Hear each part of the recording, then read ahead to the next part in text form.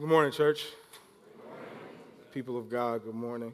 I see them every week, and we worship together every week, but every time we're together, I still get disoriented. Man. And they're great singers and great musicians, but they're even better people. It's truly an honor to serve with them. And it's a greater honor to serve Jesus and to proclaim the gospel to you this morning. Ryan's away, so he let little brother come in and handle the text, and I don't take that lightly at all. It's great to be with you this morning. But before we get started, rules of engagement. Ready?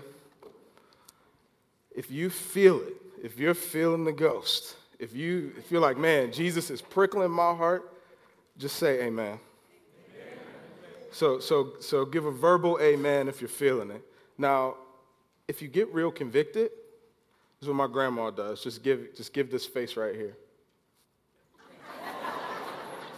So if you're starting to feel a little convicted, just give them the. If talking is not your thing and you're not about the verbal amen, just give a wave. Just give God a wave. Amen. And last but not least, in my tradition, I'm a black preacher, and I can't help it. So if it starts going too long, just give us the wrap it up, Pastor. Just give us the wrap it up. Just give us the wrap it up. But it is great. It's great to be with you this morning, and it's an honor. And we're starting a series this summer called Saturate. And our hope and our prayer here, as Ryan leads our staff, is for the gospel to saturate our world and to saturate our culture, and specifically here in Stark County, here in North Canton, in the places that we live, work, and play. We want to see Jesus glorified, magnified in those places. And he's magnified in those places as he's magnified in our heart. We have a dream that every man, woman, and child in Stark County would have a daily encounter with Jesus Christ because they have daily encounters with us. So throughout this summer, we're going to talk about what it looks like for us to saturate the world for the sake and for the glory of Jesus Christ. The next 2 weeks, you're going to hear a sermon series that kind of set it up. Then Ryan's going to really lay it out and set it up. So today, our sermon is titled, We Are Stuck. We are stuck. But before we get going and we get started, I would be remiss not to talk about my Jesus. Church, Jesus is alive. Jesus is not only alive in third world countries. Jesus is not only alive when you're in youth group. Jesus is not only alive when we are gathered together, but Jesus Christ is alive because he lives within us. What made the disciples, those apostles in the New Testament different, is they didn't only believe that Jesus Christ died for them, but they believed that Jesus Christ lived in them. And Jesus today is alive.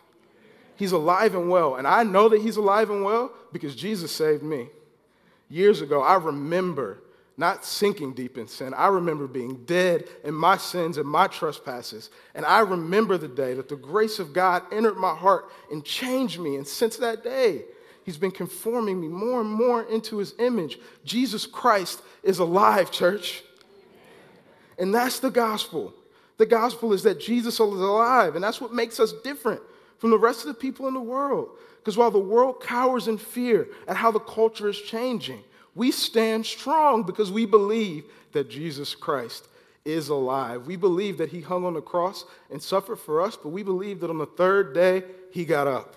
And that's good to know. That's good to know. The gospel. And a great way to look at the gospel is to look at it like a play, to look at it like a musical, to look at it as if it's art. And you see, the gospel has 4 movements or 4 scenes. And the 4 movements or the 4 scenes of the gospel are first creation. Scene 1, the pre-existent God creates the whole universe, right? He's going to create these habitats. He's going to create light and darkness. He's going to create the sky, the dry land, and the sea. Habitats. Then that great God is going to create inhabitants to dwell within those habitats. For the light and darkness, he's going to create the sun, the stars, and the moon to govern. The sky, the birds to govern. The dry land, he's going to create animals. And then for the sea, he's going to create the fish to govern. Then at the pinnacle of this creation, on day 6, he creates man. And he creates man in his own image, in his own likeness, to rule over that creation as he rules over all things, to mirror and image his greatness and his glory on this earth. Act 1, creation. Scene 2, a few chapters later, you're going to find the fall. You're going to find God giving Adam and Eve a command to not eat from the tree of good and evil. And you're going to find Adam and Eve say, hey, God, thanks for creating me, but no thanks for telling me how to live my life. I'm going to follow my own way. Like a band called Fleetwood Mac said, they went their own way, right? Got any Stevie Nicks fans? Praise them. They went their own way. And they decided to turn from the goodness of God. And at that point, we're going to find sin enter the scene. And after sin, you're going to find brokenness. Brokenness. Immediately after their disobedience, what happens? You're going to find shame. They hide from God. You're going to find fear. They cover themselves. And then when God asks them what happened, they're going to start playing a blame game. It's that woman you gave me. It's that serpent. You find blame. And in the very next chapter, you find Cain and Abel, brothers, who were called to love each other, kill each other. Cain's going to kill Abel. And from there in the Old Testament, you see brokenness and you see fallenness on the scene. Even in scenes where you find God moving and you find heroes of the faith, you're always going to find this brokenness as a common theme. David, the great king of Israel. Saul killed thousands, David killed 10,000s. But what do you find David do? You find that sin and brokenness. But Act 3, I like Act 3. I like Scene 3 because Scene 3 is redemption. Scene 3 is Jesus. Scene 3 is when we're in that broken and pitiful condition, destitute and maimed, God's seen us. And God left the throne of heaven in the person of Jesus Christ. And he came. He lived a perfect life among us. He died the gruesome and brutal and horrific death that we deserved on the cross, but that's not it. 3 days later, he got up with all power. He rose from the dead. And he taught his disciples for 40 days, and he told them to wait, that he was going to send the Holy Spirit. And then he sends the Holy Spirit, and we see the inception of the church. And my friends, that moves us to Scene 4. Scene 4 is the church. Scene 4 is God restoring what was broken.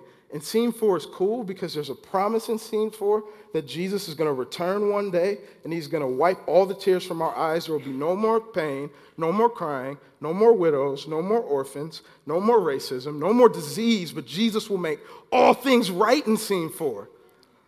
But you see, Scene 4 is interesting because there's a tension that lives deeply within Scene 4. And the tension is, Jesus has redeemed all things. He sent his Holy Spirit to live in us and be the vehicle of the church, but we're still awaiting his return. You see, as Christians in the world, we are stuck in the tension of Scene 4. We are stuck. And I don't know if you feel that tension, but I feel that tension every time I turn on the news. Every time I get a phone call that says one of my friends has died of a heroin overdose. Every time I leave the country and I see an orphanage, I feel that tension. And today in our sermon, we're going to answer two questions. And question one is, in that tension of Scene 4, since we are stuck, what is our calling as citizens of the kingdom of God in Act 4? What are we called to do? How are we called to live? And question two is, what does that look like? What does that look like? So, to answer any questions in faith and practice, we look to the scriptures because the scriptures are true, and that's where we find our answers. So, if you would please with me, we're going to look at Jeremiah chapter 29. I'm going to read verses 1 through 7. If you would please stand with me for the reading of God's word.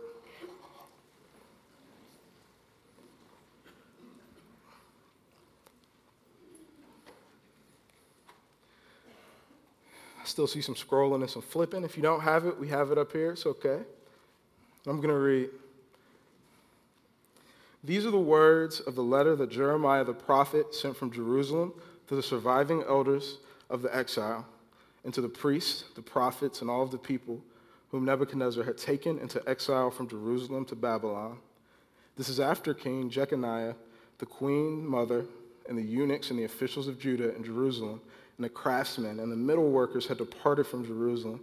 The letter was sent by the hand of Elias, the son of Shaphan, and Jeremiah of Hilkiah, whom Zedekiah, the king of Judah, sent to Babylon, to Nebuchadnezzar, the king of Babylon. It said, "Thus says the Lord of hosts." This is God speaking. Let's listen. "Thus says the Lord of hosts, the God of Israel, to all the exiles whom I've sent into exile from Jerusalem to Babylon, build houses and live in them, plant gardens and eat their produce, take wives and have sons and daughters, take wives for your sons and give your daughters in marriage, that they may bear sons and daughters, multiply there and do not decrease. But seek the welfare of the city where I have sent you into exile, and pray to the Lord on its behalf, for in its welfare you will find your welfare." This is God's word, and it's true. You may be seated.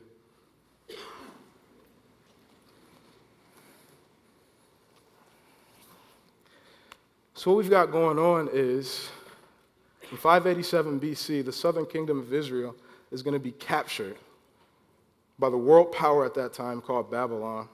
And what happened was Babylon had come into Jerusalem, and what they did was they took all the prophets, they took all the priests, they took all the young men, they took all the middle workers, they took anyone who could be of use in their kingdom and in their culture, and what they left in Jerusalem was women, children, the maimed, the diseased, and the depressed.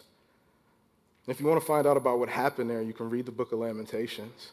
But what God is doing is he's speaking through his prophet Jeremiah, and what he's saying is, hey, I want you to write a letter, and during this letter, I want you to write to them what I would have them to do while they're in exile. You see, the children of Israel are stuck. They're stuck. And you see, they're God's children, so they know the promises that they have in God. They've read the Pentateuch. They've read the Old Testament. They know that there's a Messiah who's coming in the likeness of Moses, and they believe in the promises of God. So they have this promise, but what's in front of them is God saying, I've sent you into exile, and you're going to exist there. You're going to stay there. You see, in Jeremiah chapter 29, the people of Israel are in a similar situation as us. You see, they're stuck. But God gives them instructions on what it means to function as stuck individuals. Now, what's great about this is the whole thing is straightforward. What God is telling them is engage their culture. What he's saying is, hey, you're going to be there, so what I want you to do is I want you to take sons and daughters. I want you to marry them off. I want you to multiply there. I want you to become great there. I want you to plant gardens and produce. I want you to involve yourself in the culture. Because as you seek the welfare of that city, you're going to find your own welfare. Now, the call there is very straightforward and it's very plain. The call there is to engage the culture that they're in. But I don't know about you, and I'll be honest, like I'm a part of a wonderful team of people here who are planting a church, and we think of ourselves as missionaries. So sometimes we get kind of puffed up, and we're like, we're missionaries. We're about engaging this culture. But the reality of the fact is, when I hear that, that scares me. Engage the culture. Because I read the newspaper probably more than I should, and I watch the news. And the idea of engaging the culture is a very scary thing. An author and theologian named Amy Sherman is going to say that that fear that we as 21st century Christians have of engaging the culture is going to manifest in three different ways.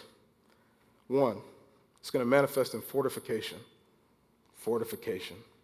Now, Amy Sherman is going to say that fortification is the way of the baby boomer, but it's the way of me sometimes. Because you see, fortification says that I'm going to hide from the culture that's around me. What fortification does is it develops this bunker mentality, and it says that we as Christians are going to hide in this bunker while the tornado of culture is happening. And inside this bunker, I've got my acoustic guitar. Inside of this bunker, I've got my Bible study inside of this bunker. I'm okay because I'm with my Christian friends. And we're going to live inside of this bunker while the rest of the world around us goes to hell. This is made manifest, right? Most times in the way that we live our lives. We go to work, we clock in, check, we work all day. We work hard, but you know those people around us, they don't really love Jesus. They don't know how I live. So I'm just going to work and I'm going to mind my business for these 8 hours. And after these 8 hours are over, I'm going to check out, get in my car, I'm going to drive home, I'm going to hit that garage door opener, I'm going to open the door to my castle, I'm going to drive in, and then in my castle, I can finally breathe. I'm finally okay inside my castle. And for some of us, even inside our homes, we fortify ourselves. I know I do sometimes. Sometimes I'm like, man, I've just had enough of what's going on. I've had enough of today. I've had enough of the world. So I just need to get away. That fear manifests in fortification. It also manifests itself in domination. Domination. My Facebook crusaders. Domination. I'm going to post this status, and after I post this status, I'm ready to argue for at least 100 comments. I like to call the domination view the way of Peter. Because if you look in the Gospels, the way of Peter is, hey, Jesus, you've come here, and what the Messiah means is you're going to make Israel the world power again. Yeah, I know we were in exile. Yeah, I know we were in Exodus. But Jesus, you, the Messiah, have come to make us a great nation, and you're going to be a great military leader, and we're going to dominate. We're going to dominate. And a lot of us have those mentalities. And we're ready to argue with our friends. And we're ready to be on Facebook arguing because we have a perspective, and that perspective and that position has to win. And many times we forget that on the other side of those perspectives and positions are people, are our neighbors whose God has called us to love. She's going to say that this manifests in a third way, and this is the way of millennials. So millennials, please hear me in the room.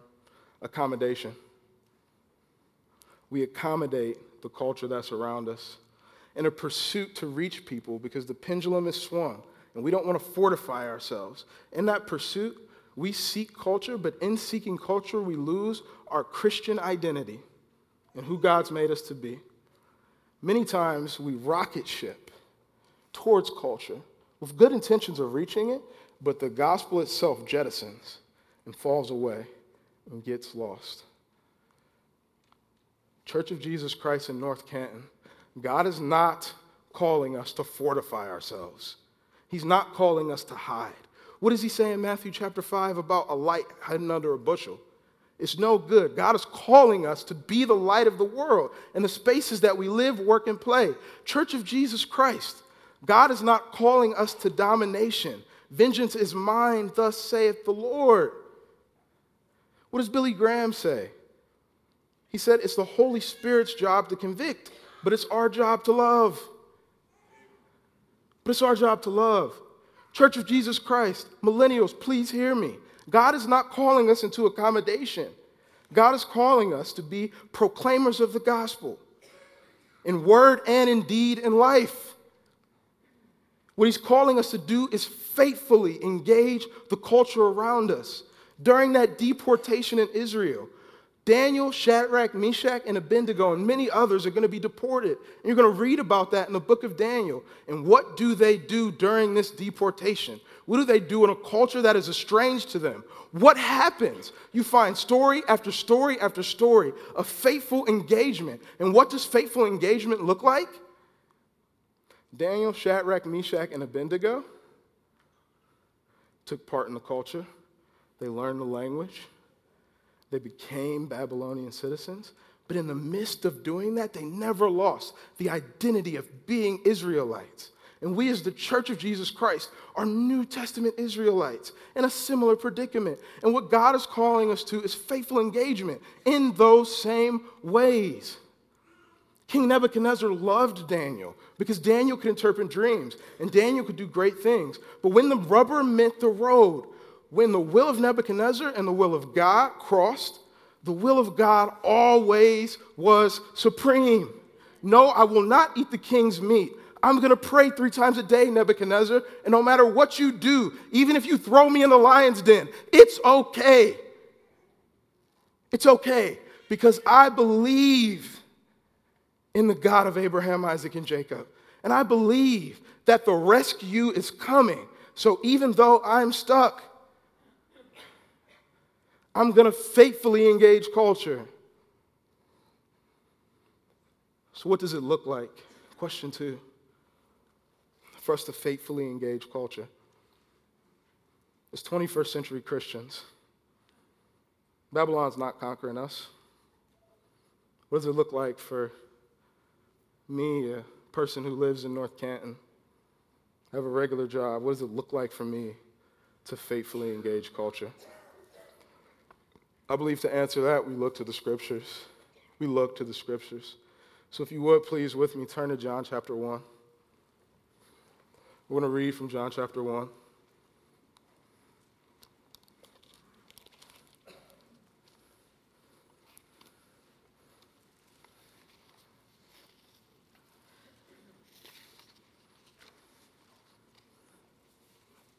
I'm going to read verses 1 through 5. Then I'm going to pick up at verse 14, and I'm going to read through 17, if that's all right with you this morning. I'll read. In the beginning was the Word, and the Word was with God, and the Word was God. He was in the beginning with God. All things were made through him, and without him was not anything made that was made. In him was life, and that life was the light of all men. The light shines in darkness, and the darkness has not overcome it. We'll pick up in verse 14. And the Word became flesh and dwelt among us, and we have seen his glory as the glory of the only Son from the Father, full of grace and truth. This is God's word, and it's true. I believe as we look at this text, we find a blueprint from Jesus of what faithful cultural engagement should look like. In verses 1 through 5, we find the spiritual account of Jesus coming to earth. You're going to find the physical account in the Synoptic Gospel stories of Mary and Joseph and how it physically happened. But in the book of John, you're going to find how it spiritually happened. And in those first 5 verses, what you're going to find is the attributes of Jesus, the culture of Jesus, the culture of the triune God. In the beginning was the Word, and the Word was God, and the Word was with God. You're going to find his triune nature. He's 3 in 1. You're going to find the fact that he was there during creation because he was there before creation, because he existed as a part of that triune God. And this is my favorite part. It's going to say, in him was light, and that light was the life of all men. There was a culture that dwelled within Jesus as he manifested in flesh. In church this morning, I ask you, what is the culture that lives inside of you? Because if we're going to faithfully engage culture, the culture of heaven has to first faithfully engage our hearts. Because what's inside of us will come out of us.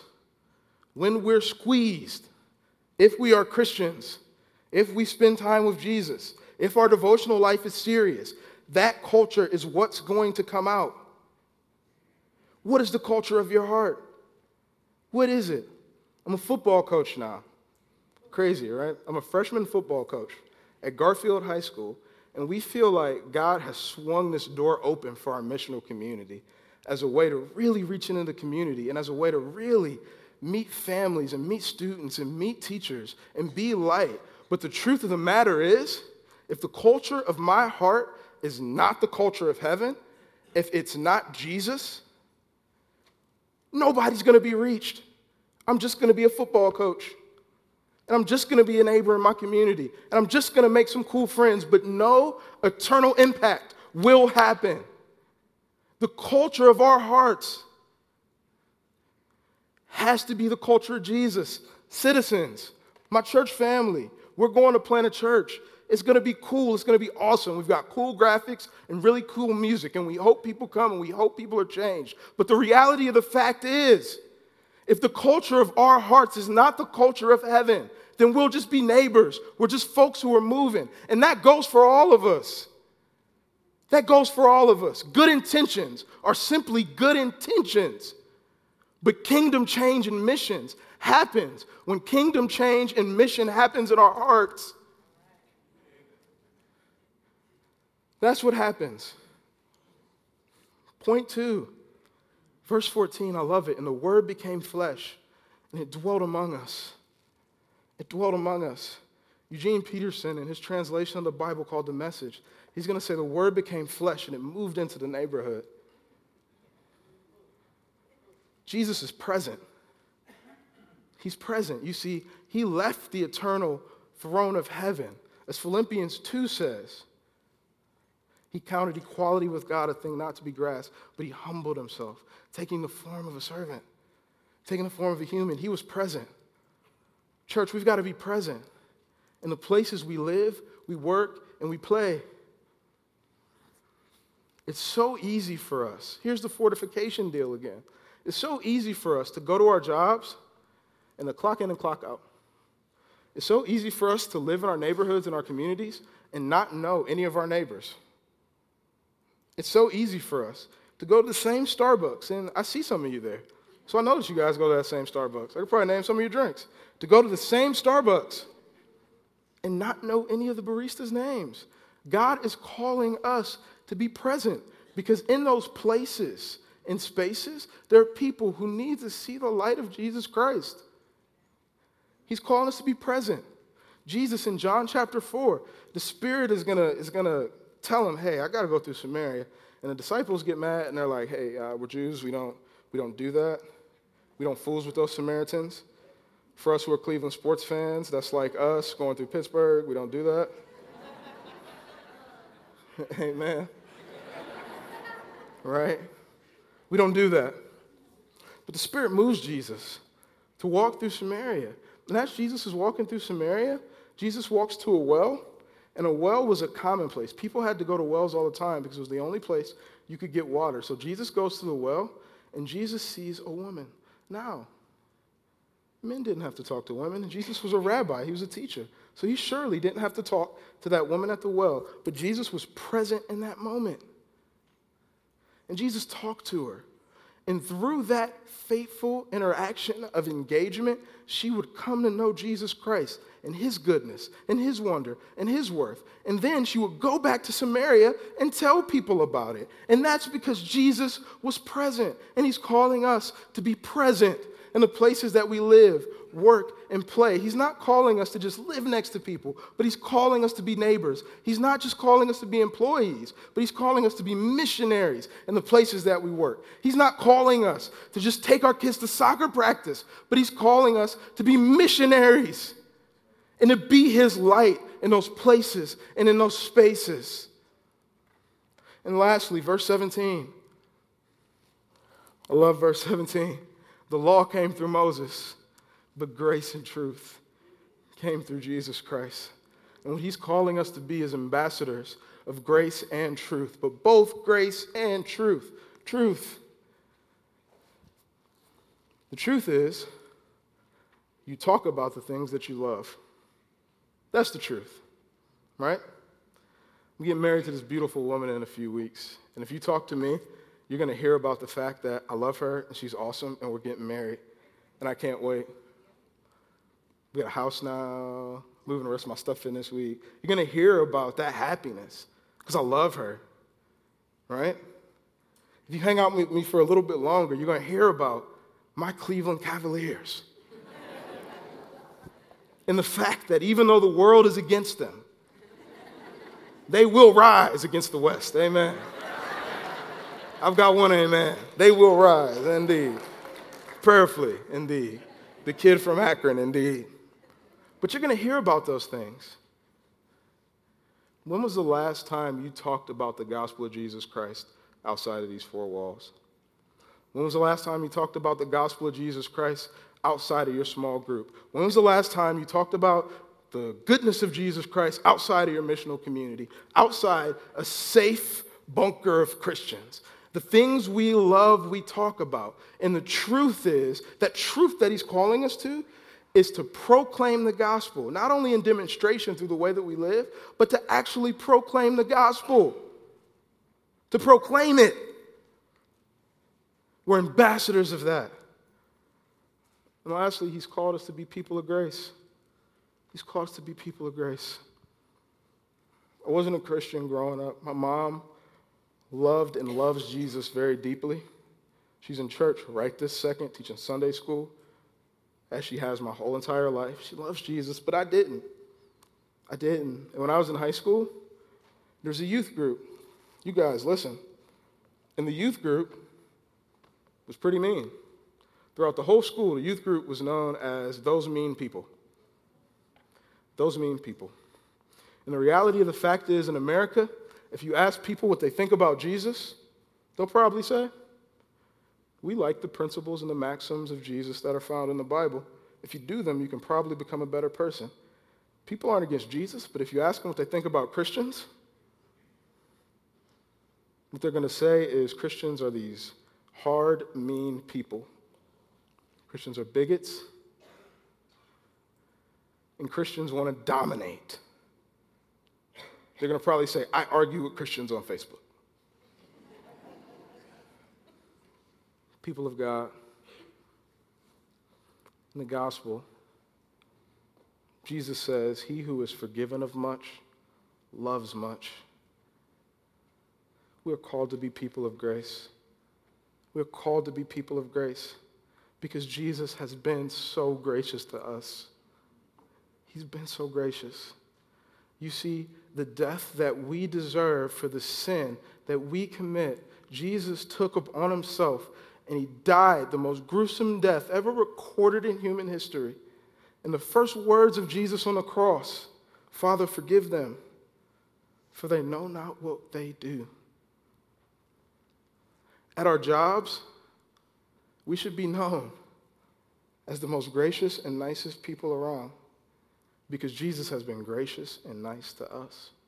In our neighborhoods, we shouldn't be known as the neighbor who says, get that ball off my yard. We shouldn't be known as the neighbor who says, I'm building a fence. We should be known as the neighbor who's saying, come in, because Jesus has invited us into his family, and we're now made positionally righteous through his blood. As Christians, we should be the most gracious people. We should be the most gracious people. In closing, the band's going to come up, and we're going to sing a song, and the song is called Spirit Breakout, right? You've probably never heard it. It may be a little foreign to you, but my team and I are planting a church in the city of Akron, and our prayer for the city of Akron is that in the places we live, work, and play, that the Spirit would break out. We know that it's not because of our innovative ideas. It's not because of our cool logos and graphics. It's not because of their ability to play music. But the only way we're going to see gospel saturation happen in the ways that we live, work, and play is by God's Spirit dwelling within us and changing our hearts, and that pouring out in the places that we live, work, and play. So as we sing this, I challenge you to press in. I challenge you to sing this as a prayer, because we as Citizens Akron are an extension of the North Canton Chapel. We are one movement. And our prayer as a movement is that the Spirit would break out. Please pray with me. Gracious God and Heavenly Father, we need you. We need you. God, we look around as stuck people, and we see the pain and the devastation that is happening. And God, we ask that your Spirit would break out. God, we ask that you would continue to press into our hearts, that we would be a people who would faithfully engage the culture around us for your glory, for your wonder, and for your work. God, we want to see gospel saturation happen in Stark County, in Summit County, in Northeast Ohio, and to the ends of the world. God, I pray that you would continue to show us what that means. We pray these things in the strong name of Jesus, that name that is above all other names. Amen.